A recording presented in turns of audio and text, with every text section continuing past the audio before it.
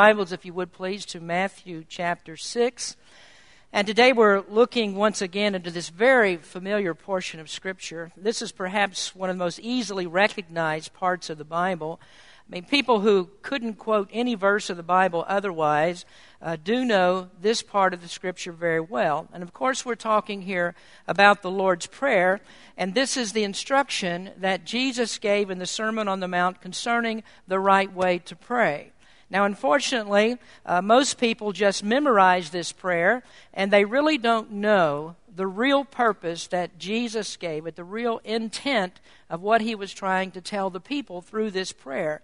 This prayer was actually given as a response to the hypocritical way that the people in Jesus' time were praying. And Jesus told the people that their prayers did not measure up to the standard that had been set by God, because their prayers, instead of honoring God and instead of communicating with God, were merely prayers to be seen by others. This was one of the ways that they tried to show how holy and righteous that they were, and so they didn't really honor God in their prayers. They were looking at themselves.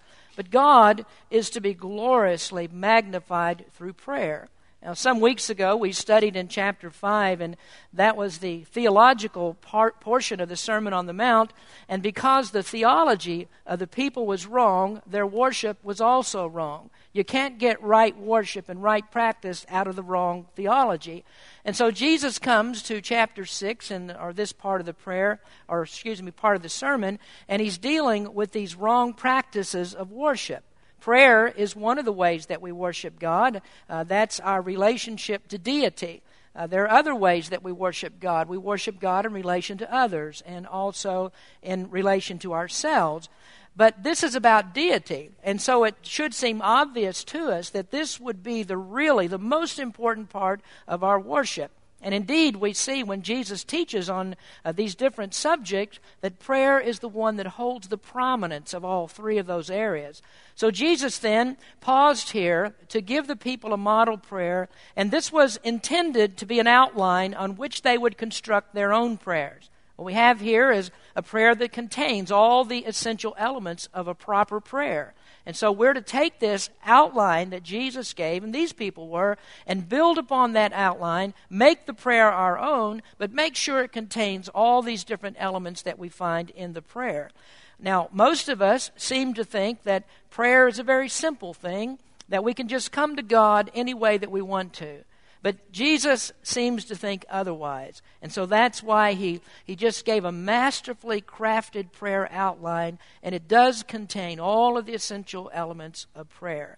Now today we're going to read the prayer again, and if you like, when we get into it, you can recite it with me if you like. But we're going to read the prayer. Then we're going to come back to one particular portion of it, and we're going to try to understand why Jesus put that particular portion in the prayer. Now, if you'll stand with me, please, as we read God's Word. Matthew chapter 6, verse number 9 is where we begin. And the Bible says, "After this manner pray ye, Our Father which art in heaven, hallowed be thy name. Thy kingdom come, thy will be done in earth as it is in heaven. Give us this day our daily bread, and forgive us our debts as we forgive our debtors. And lead us not into temptation, but deliver us from evil. For thine is the kingdom and the power and the glory forever. Amen." Let us pray.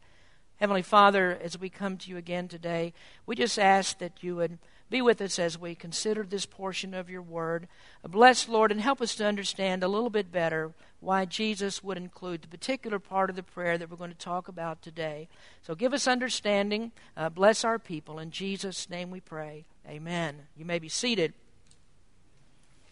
We are considering the different parts of the Lord's Prayer, and we've looked at the first sentence or the first verse of the prayer in verse number 9, and Jesus begins this prayer with "Our Father which art in heaven." And that's the relationship of prayer. The one to whom prayer is addressed is God the Father, and for anyone to have a right to speak with God, there has to be a previously established relationship. Not just anyone has the right to pray. Not just anyone has the right to come to God and call Him Father. I mean, just because you've been created, just because you've been put into this world, just because you were born one of God's creatures, does not mean that you can automatically call God your Father. Now, the Bible teaches that there must be a relationship in order to call God Father, and that relationship is because we have put our faith and our trust in the Lord Jesus Christ as our personal Savior. And so before you can ever claim God as your Father, you must have trusted in Christ. Then we considered the next phrase of the prayer, and that is, hallowed be thy name. And that is the reverence of prayer. You need to understand who God is. You have to understand that God's name is holy, that His name is to be revered and hallowed, to be lifted up. It's a name that represents everything that God is. You see, when we talk about God's name, we're not just talking about the pronunciation of the name or the name itself, but we're talking about everything that that name represents. It represents the character of God. And so when we call God our Father, we're speaking to Him about His omnipotence, about His omniscience, about His holiness, about all the things that make God what He is. And you need to recognize God's character when you come to Him in prayer, and you must revere, and you must respect, and you must reverence the name of God. So Jesus begins with those two very essential elements of prayer. You are to know the one that you address, and you are to come before Him with the right attitude. And so we see already in the beginning of the prayer that God has the prominence in our prayers. I mean, the first part of the prayer is that we must recognize who God is. Now, that also carries into the next statement that we're going to consider today. Now, we are breaking this prayer down into the different component parts, and each one of them does have great significance. It's not a prayer that you just memorize and that you repeat mindlessly, but we are to know and we are to consider very carefully why Jesus makes each one of these statements. So then we come to this next statement, and Jesus says, "Thy kingdom come." And that is the rule of prayer. That is the desire that God should be recognized as king, that His rule would be acknowledged by all. And if we had to choose a favorite part of the prayer, if I could choose my favorite part, I would have to say this is the phrase that I like the best. This is perhaps the one that I like to talk about the most because I believe in the glory of God's kingdom. And I love to talk about the kingdom of God. So every statement in the prayer is significant because there's a progression in the prayer. Every statement that's made builds a foundation for the next statement that's made. So when we recognize that God is our Father and that His name is to be revered, when we know who God is and we know what His name means, then we automatically recognize that God is the one who is to rule us. We recognize that God has the right to be our king, and we desire that God should rule over us. But we're aware that there are many people who can't call God their Father. There are many people who don't revere the name of God. And also there are many people who refuse to bow down to Him. Now these are people that are in another kingdom, and they're being ruled by a different God. That's a kingdom of evil. And so the reason that we pray that Christ's kingdom should come, God's kingdom should come, is because that other kingdom must be subdued. And that happens when God the Father and Jesus Christ His Son and the Holy Spirit of God are recognized as the supreme ruler over all. Now today, this is what I want to speak to you about. I want to talk to you about God's kingdom. Thy kingdom come is not really just a very simple statement. There are many people who don't even know what you're talking about when you speak about the kingdom of God. And again, I say, if there's a favorite part of my prayer, of this prayer rather, this has to be it. Thy kingdom come. So we're going to break this down today into 3 different areas of discussion so you can understand what's meant by the phrase, Thy kingdom come. Now first we need to consider the creation kingdom. Now it may seem odd that Christ should pray for God's kingdom to come because in a sense God's kingdom has already been established. God is the sovereign ruler over all, and that's been demonstrated by creation. God is the one who made everything. God designed it. God crafted it. He put His stamp all over everything that's made. And so because He owns it, then certainly God has the right to rule over it. When Paul was speaking to the Athenians on Mars Hill, he said this. He said, "For I passed by and beheld your devotions, and I found an altar with this inscription, to the unknown God, whom therefore ye ignorantly worship. Him declare I unto you, God that made the world and all the things therein, seeing that he is Lord of heaven and earth, dwelleth not in temples made with hands." So when Paul went into the city of Athens, he was greeted by a people who worshipped a multitude of gods. And when he walked into the city, there he saw that there was an altar that was made to an unknown God. Now these people worshipped so many gods that they were afraid that they might leave one out. And so they made an altar there, and they didn't want to offend any of the gods, and so they put the unknown God on this altar. Now when Paul saw that, he used that as an opportunity to tell them about the God that they didn't know. And the God they didn't know is the one who is the creator of all things, God who made the heaven and the earth. Now we notice there that the term Lord was used, and they would have recognized that term. They were very familiar with it. The Lord is one who rules over all. It's even the same word that they use for Caesar. So they understood that that means the supreme ruler. And Paul said to them, "This is the God that I want to declare unto you, the one who has created it all, who has the right, the supreme right to rule over all." Now, then we talk about God's creation, and the kingdom of God in creation was established in Eden. So let's talk about the rule in Eden. God made our first parents, and they were subject to God by virtue of creation, and God demanded that they must submit to Him. All of Adam's progeny fall under that directive of God, and that's because all of us proceed from that one man that God has made. At first, we know, Adam and Eve willingly obeyed God. Their obedience caused them to receive everything that they needed at the hand of God. God was their benefactor. And as long as Adam was obedient to God, then God would supply everything that Adam needed. Now, we call that a covenant of works. At that time, there was no grace needed. There was no salvation that was needed because Adam was under a covenant of works. If he obeyed God, then God would take care of him. But Adam sinned against God. Now, Adam was innocent before, and in his innocence, God kept him in that perfect state as long as he didn't sin. So God's kingdom was established in Eden, and Adam then recognized God's rule. But Adam disobeyed God. Instead, Adam began to follow another king. Someone came and challenged God's authority, and so Adam submitted himself to that other rule. And so the kingdom that was established by creation was then divided. And so we find two kingdoms now that are at war with one another. Adam did not recognize God's full authority any longer, and he followed a different king. Now from that point, all the way down to today, there has been strife, there has been a struggle, there has been conflict in creation's kingdom. The seed of the serpent and the seed of God are struggling over primacy. And of course, that's the whole reason that Jesus had to be born. And that's the reason that Jesus went to the cross. And so out of that turmoil, God decided that He was going to call out a peculiar people. And so He separated out a particular people, and He codified laws by which they should live. And this is what we find at the rule of Sinai. The rule of Sinai. And that's when God chose out Israel. And He told them that the world had rejected His kingship, and yet His chosen people were to have no other gods to rule them. And so God gave them the 10 Commandments. That was a moral law that they were to live by. God gave them ceremonial laws. He gave them judicial laws, and those were the laws that governed them. And what God was doing was once again establishing the right that He had to rule over His own people until such time that all the world will be brought again into His kingdom.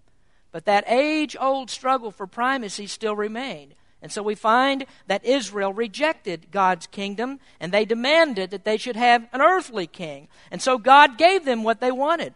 And God said, I'm going to give you a warning about that. You're going to be sorry that you've chosen to do this. And so it was that we have the history of the kings of Israel.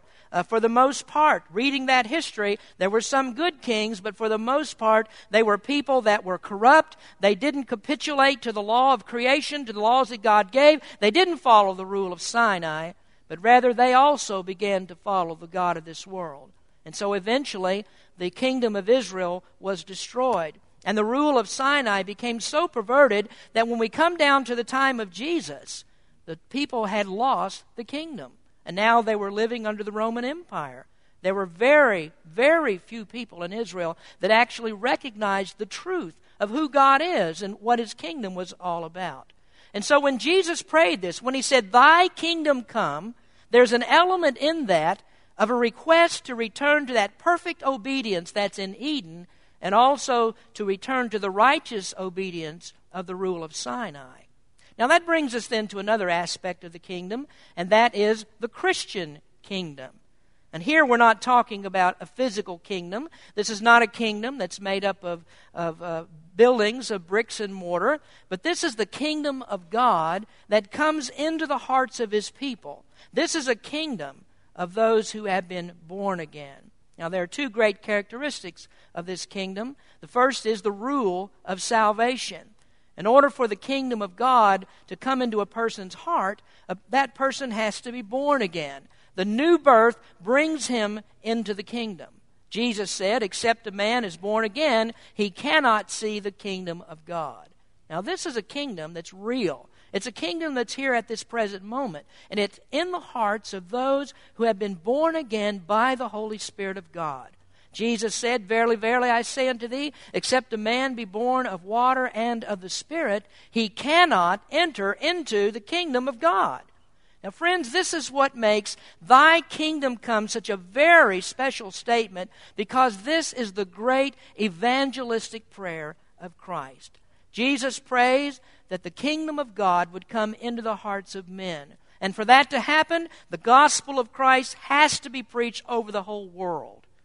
Now, how could you not love that statement, "Thy kingdom come," when you realize that this is Jesus praying for the salvation of sinners? And I think that what Jesus is teaching here is that a primary part of all of our prayer lives ought to be this, that we pray that God's kingdom would come into people's hearts. We pray for lost people. We ask God to save people, because when they understand who Jesus Christ is, and when they trust Him as the Savior, they come into the kingdom of God, and God begins to rule over them. And that's the only way that the kingdom of God can actually come. It's by faith in Jesus Christ, by that sacrifice that He made on Calvary.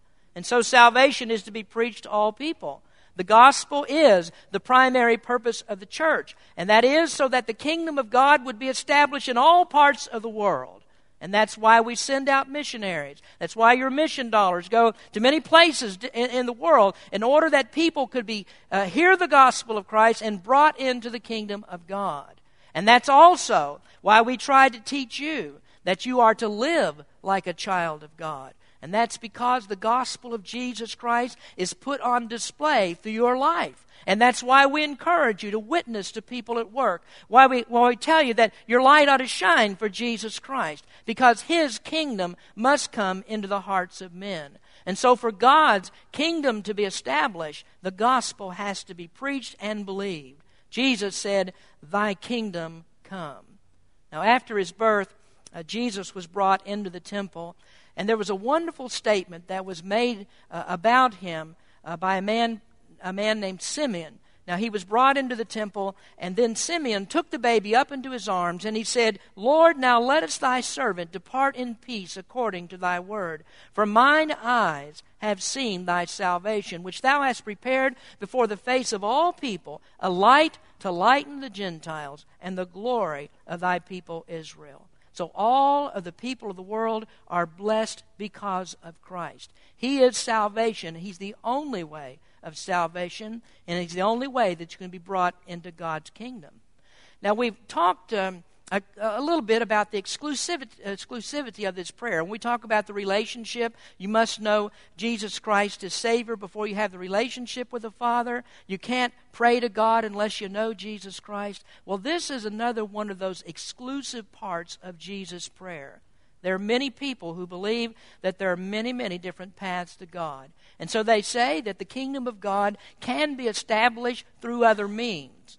But the Bible teaches that the only way that God's kingdom can come is through Jesus Christ. There is no other way but Him. So there is no king but Christ. And so if you refuse to believe in Him, according to the Word of God, you'll never see the kingdom of God. Now that's one element of the Christian kingdom. But there's also another one. It's very, very important, and that is the rule of surrender. Now I'm afraid that there are many people that are trying to bring others into the kingdom of God, and they don't realize that along with this rule of salvation, there is also the rule of surrender.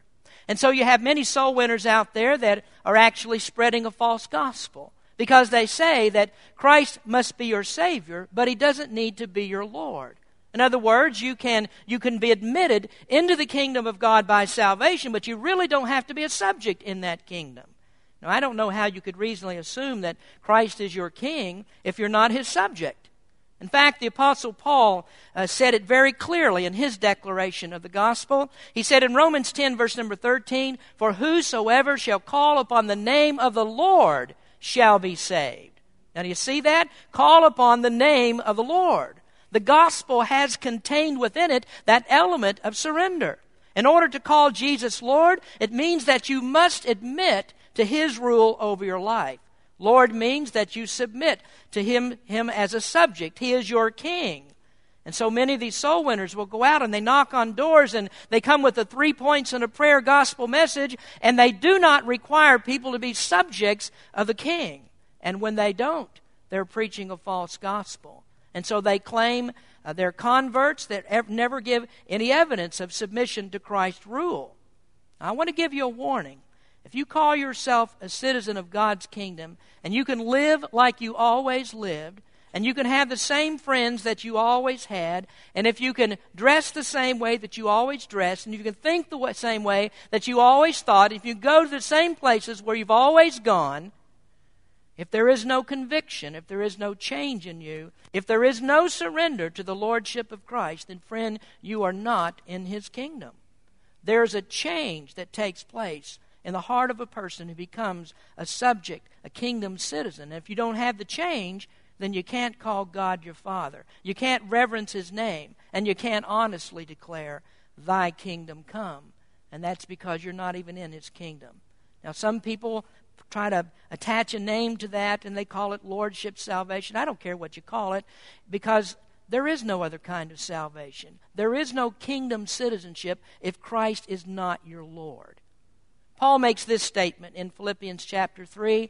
He says, "Brethren, be followers together of me, and mark them which walk, so as ye have us for an ensample. For many walk, of whom I have told you often, and now tell you even weeping, that they are enemies of the cross of Christ, whose end is destruction, whose God is their belly, whose glory is in their shame, who mind earthly things. For our conversation," and the word means citizenship there, "for our conversation, our citizenship is in heaven, from whence also we look for the Savior, the Lord Jesus Christ, who shall change our vile body, that it may be fashioned like unto His glorious body, according to the working whereby He is able even to subdue all things to Himself."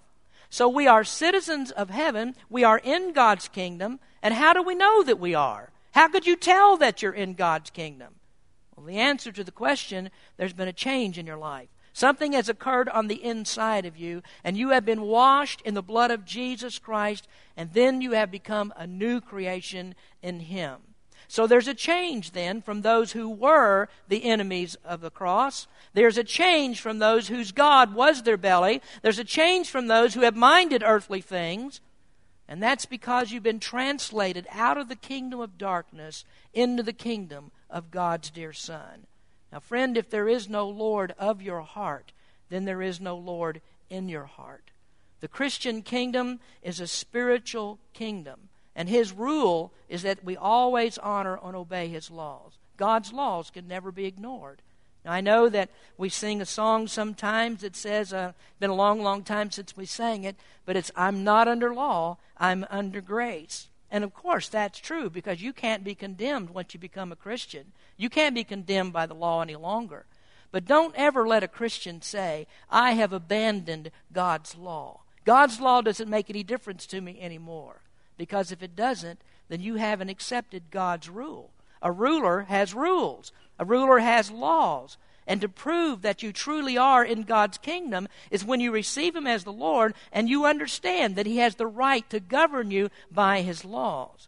And so that means that everything you find in the New Testament, everything that Jesus said, everything that the apostles said is a rule for your life.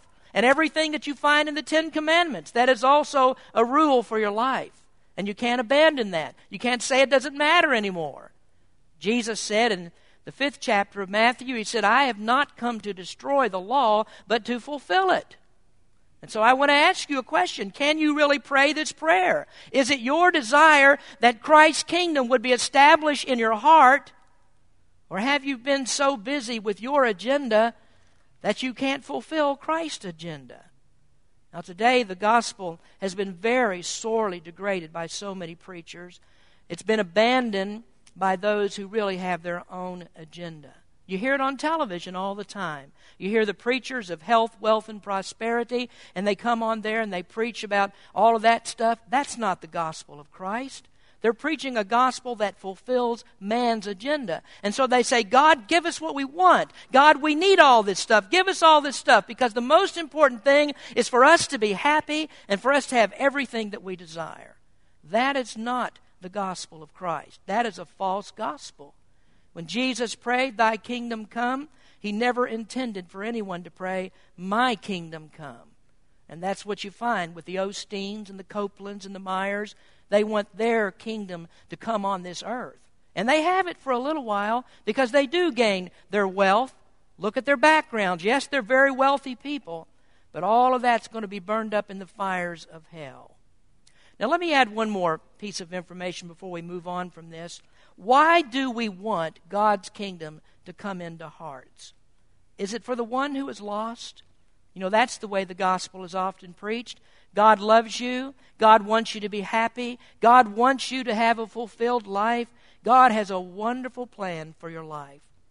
And I want to say to you that if you want the kingdom of God to come into the hearts of men, it's not for them particularly or primarily. It's for God. It's that God might be magnified and glorified. You know why? Because God deserves to rule over all. And when people are brought to salvation, when they're brought under the lordship of Jesus Christ, God is glorified. New subjects are brought under His rule, and they begin to recognize Him as King.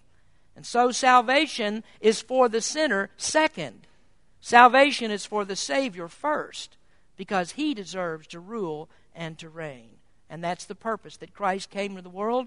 He came to claim a people for Himself, and when they come to Him, He's glorified as the King. So let's don't turn it around. Let's don't make it all about us, because He's the one who deserves to rule.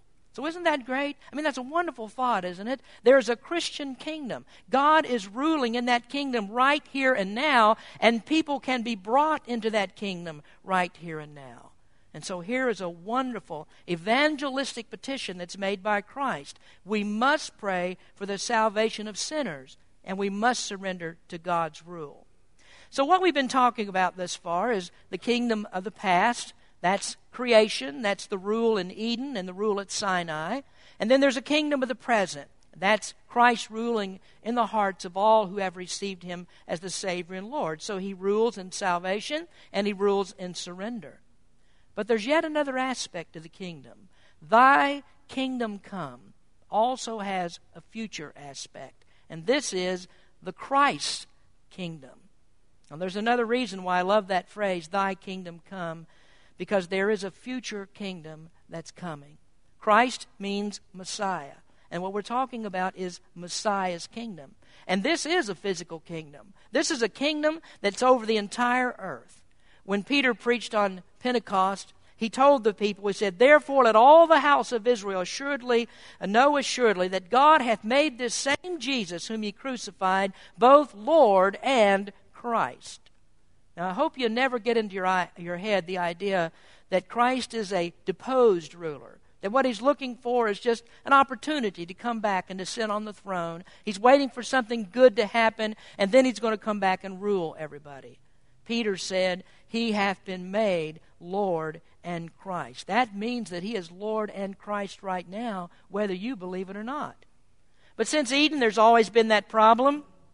Men have rejected the kingdom of God. Adam and Eve rejected the kingdom in Eden. They lost Eden because of that. Israel rejected the kingdom after Sinai, and they desired that Saul should reign over them. And then the Jews rejected the kingdom when Jesus came, because they said, we will not have this man to rule over us. And we all know today that people reject God's salvation. And so they don't want Christ to come and rule in their hearts. They're not interested in a spiritual kingdom.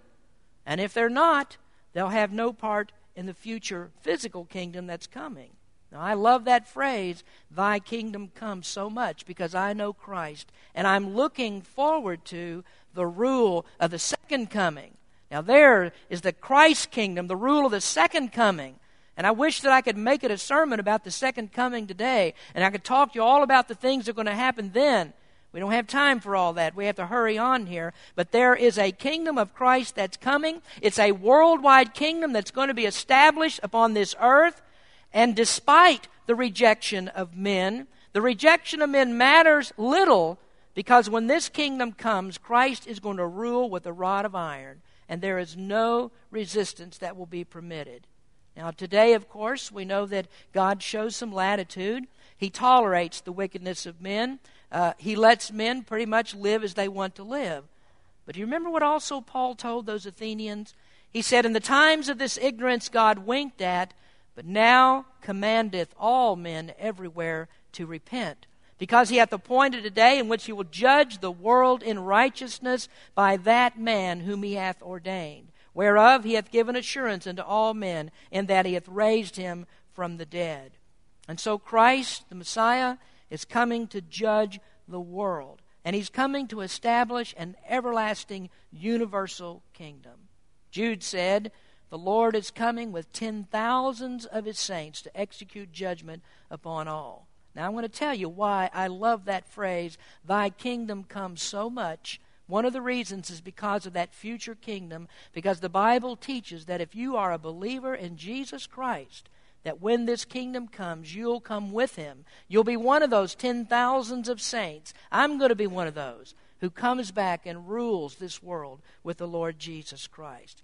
Now, when that happens, when Jesus comes again, we will also see the rule of the sovereign coming. Because at that time, Jesus will be once again the sovereign Lord over all. Recognized it. Once again, all of creation will be under his rule. And that means all creatures. It means all men and all angels. Now, we know that there are some men that are still fallen men. That's because they haven't received Christ as Savior. And there are some angels that are fallen angels. That's Satan and the ones who, the angels that followed him in his rebellion. But at this time, it makes no difference whether they reject Christ, because Christ is going to rule them all. They rejected and they resisted him, but no more when that kingdom comes. There's that familiar passage in Philippians that I can't help but read to you again. Wherefore God also hath highly exalted him, and given him a name which is above every name, that at the name of Jesus every knee should bow, of things in heaven and things in earth and things under the earth, and that every tongue should confess that Jesus Christ is Lord, to the glory of God the Father. Now, friends, that is the sovereign coming of Jesus Christ. No creature is ever going to resist him any longer. None will refuse to bow before him. All will be forced to bow the knee and surrender to the sovereign Christ of all creation. 1 Corinthians says, then cometh the end, and when he shall have delivered up the kingdom to God, even the Father, when he shall have put down all rule and all authority and power, for he must reign till he hath put all enemies under his feet. You know, there's a lot of talk today about how that America needs to come back to being a Christian nation. There's been a lot of effort to try to establish Christ's kingdom in the halls of Congress. And there are many people who think that what we can just bring in Christ's kingdom by just legislating it in. You can't mix Christ's kingdom with the world's kingdom. Did you know Roman Catholicism tried that all throughout their history? They started out that way, and you know what they were left with? No salvation and no kingdom. The truth is, Christ's kingdom does not need earthly kingdoms for power and authority. Christ's kingdom does not need America. Christ's kingdom does not need any kingdom in this world for its authority. And as a citizen of Christ's kingdom, I'm not really interested in advancing America's agenda. Now, America's agenda is tainted with sin. My agenda is not America's agenda. My agenda, first of all, is Christ's kingdom, because I'm first and foremost a citizen of Christ's kingdom. And so I pray for America, and I support America, only as long as it never conflicts with the one who has the sovereign right to rule over all. Jesus prayed, "Thy kingdom come." And as a citizen of his kingdom, that's what I want. Right now, I want Christ's kingdom to come into the hearts of men. We will labor for that. We will preach about it. We'll work for that as long as Christ allows. But the day that God shuts the door on grace and he says no more can come, when he says, "I'm coming back to purge the world of sin forever, and I'm going to judge the wickedness in righteousness," that's the day that I'm going to say, "Maranatha, even so come, Lord Jesus." Now, I long for that time. And when he comes, it doesn't make any difference who's standing on the other side of the door. He has the right to rule, and he will rule. So that brings me then to the last thought for you today. The kingdom comes with warning and without warning. The kingdom comes with warning because we can read about it right here in the Word of God. The Bible says that Jesus is coming to judge the world. He's given fair warning, and he says that you must repent of your sins and you must trust him as Savior. And if you don't, the Bible says he's going to judge you in righteousness, and unless you have been born again into his kingdom, you will suffer the almighty wrath of God. That's the warning that's given. But the kingdom also comes without warning, because the Scripture also says that no one knows the day or the hour when it's going to happen. I don't have any assurance from any person who's in this room today that you're going to have another breath of life, that you're going to see another day, that tomorrow will ever come for you. I can't give you that assurance. I do know that if Christ should come back, you'll be plunged immediately into the aftermath of his almighty second coming. So what you decide now could actually seal your destiny forever. If Jesus should come at this very moment, his kingdom will be firmly established, and you won't have an opportunity to be a part of that kingdom. That is, unless you have put your faith and trust in Jesus Christ, unless you have received him as your Savior. That's the only way that you can be a part of his kingdom. Now, that's what I encourage you to do. I encourage you to do that today. Submit to the authority of the Lord Jesus Christ. Receive him as your Savior. Recognize him as Lord. He has the right to rule over you. And then, when Christ comes again, you'll have a part in that glorious kingdom of the future. And so I pray for every person in this room that truly, in your prayers, that you are able to say, "Thy kingdom come," that you know what that means, and that you come under the authority of Jesus Christ in all three areas: by creation, by the fact that he is the Messiah, the Savior of this world, and by the fact that he's coming back again. You need to be submitted to Christ in all three of those areas before you can pray, "Thy kingdom come." Let us pray. Our Heavenly Father, we are just awed at your majesty. We do recognize you, Lord, as the one who has the right, the sovereign right to rule over all. And we just ask you, Lord, that we would work for your kingdom, that it would come in righteousness, that it would come into the hearts of men, and that every person that's brought to salvation becomes a subject of your reign and your rule, because you have the right and all authority. Lord, I pray for lost sinners today. Help them to realize the gospel of Christ. As the Apostle Paul said, they must repent. God has commanded all men everywhere to repent. And with repentance will come faith in the Lord Jesus Christ. So I pray, Lord, that you would work in the hearts of people today. Help them to very clearly understand that to be a part of your kingdom, they must know Jesus as Savior. And then I pray for Christians here today that we would dedicate ourselves wholly to you, that we do recognize the right, your right to rule over us, and that, Lord, we would submit to all of your authority and obey you as you have told us to do. So, Lord, bless in the time that we sing. Speak to hearts today. In Jesus' name we pray. Amen. Let's